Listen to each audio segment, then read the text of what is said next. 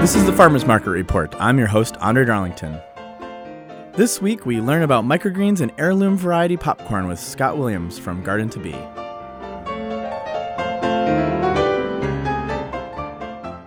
With Scott Williams at Garden to Bee. Scott, you've got this great, amazing display of corn. Green, really like this kind of blue-green corn, or sort of like a chili-colored red corn. What are these? The corns you're talking about are all dent corns. I think they look really decorative. They're pretty this time of year. They're all old varieties, heirloom varieties. So these are a field corn that made for grinding, exactly, right? In the flour. Okay. Exactly. Yep, for meal or flour. I don't have a grinder at home, so the stuff I shelled, I've sold to some local restaurants, and they've ground them and made them into tortillas and things like that. Okay, so you're growing these for restaurants. Who's grinding the corn from this? Patrick at Oliver's. Sure, okay. Nate Herndon down at the Promega Bistro down in Fitchburg. Those are the two that have bought the most. Cool, and they're making tacos out of them, basically. Or actually, you'll have to check with Patrick. Yeah, I see what he's doing. Yeah, he did a few different things. I sold them a lot last winter. Okay. So this is the second year you've been doing these? Right. Yep. So they're for chefs to grind, or if you have a grinder at home, right? Can somebody Yes. take these home and like put them in a I think coffee a grinder? Vitamix. No, I think a will do it? Vitamix has worked, but it's Okay. not. It's not ideal. So you want kind of a or a grain grinder, basically, Yeah. right? Like a tabletop.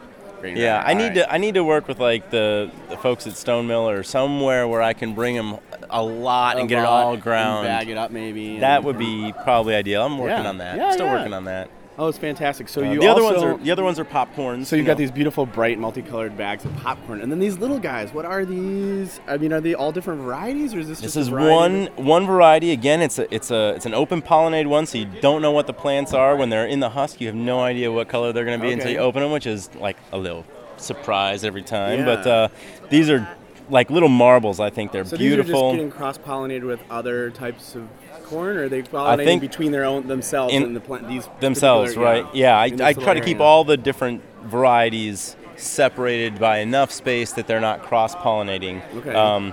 I wouldn't want the dent, for instance, to pollinate the mini popcorn and start getting some weird Yeah. offshoots. But what's nice about these is that you get a real high popping rate. I mean, when you're getting popcorn, it's sort of one of the most important parts is that you don't end up with a whole bunch of unpopped kernels at the bottom. So you want old like maids. not okay. That's right. Isn't that what they're called? I don't know. Bachelors, maybe. I don't know. I just call them I'll keep it clean for the radio.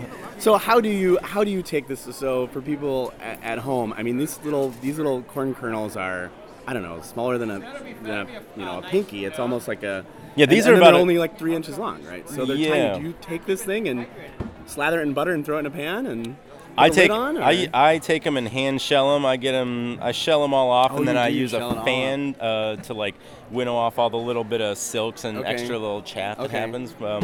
So I can kind of clean them up there. I pop in an air popper. It works really well. I have popped in oil on a pan.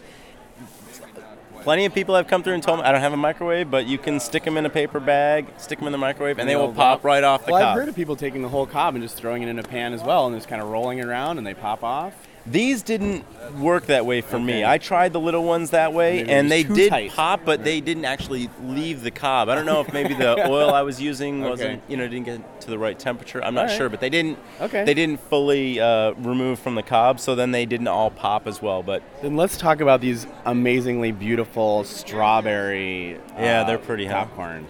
So what's the story on these guys? So these look like this sort of budding. It just looks like this red straw. I mean, it's not exactly a strawberry. It looks more like a pomegranate that's been turned inside out. Okay. I think with the shape and the way they line up, it sort of looks like little seed. Yeah. I mean, strawberries have those tiny seeds, and I think that the pattern looks that way. It's got that, what do they call that, the Fibonacci thing or whatever, Right. Some of them So so this is a popcorn as well? It is a popcorn. Okay. I've, even though they fully ripened and cured really well as the mini popcorns and the yellow popcorns, they just don't pop that well. So I'm work in progress. Quick to let people know about that. It's another old variety.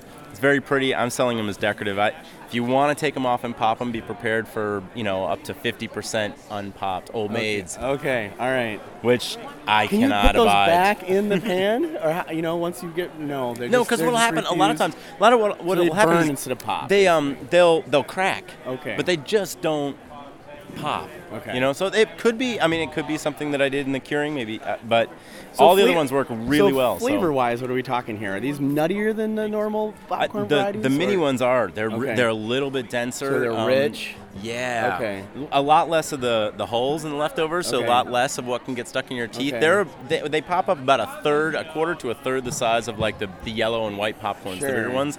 But the flavor's fantastic.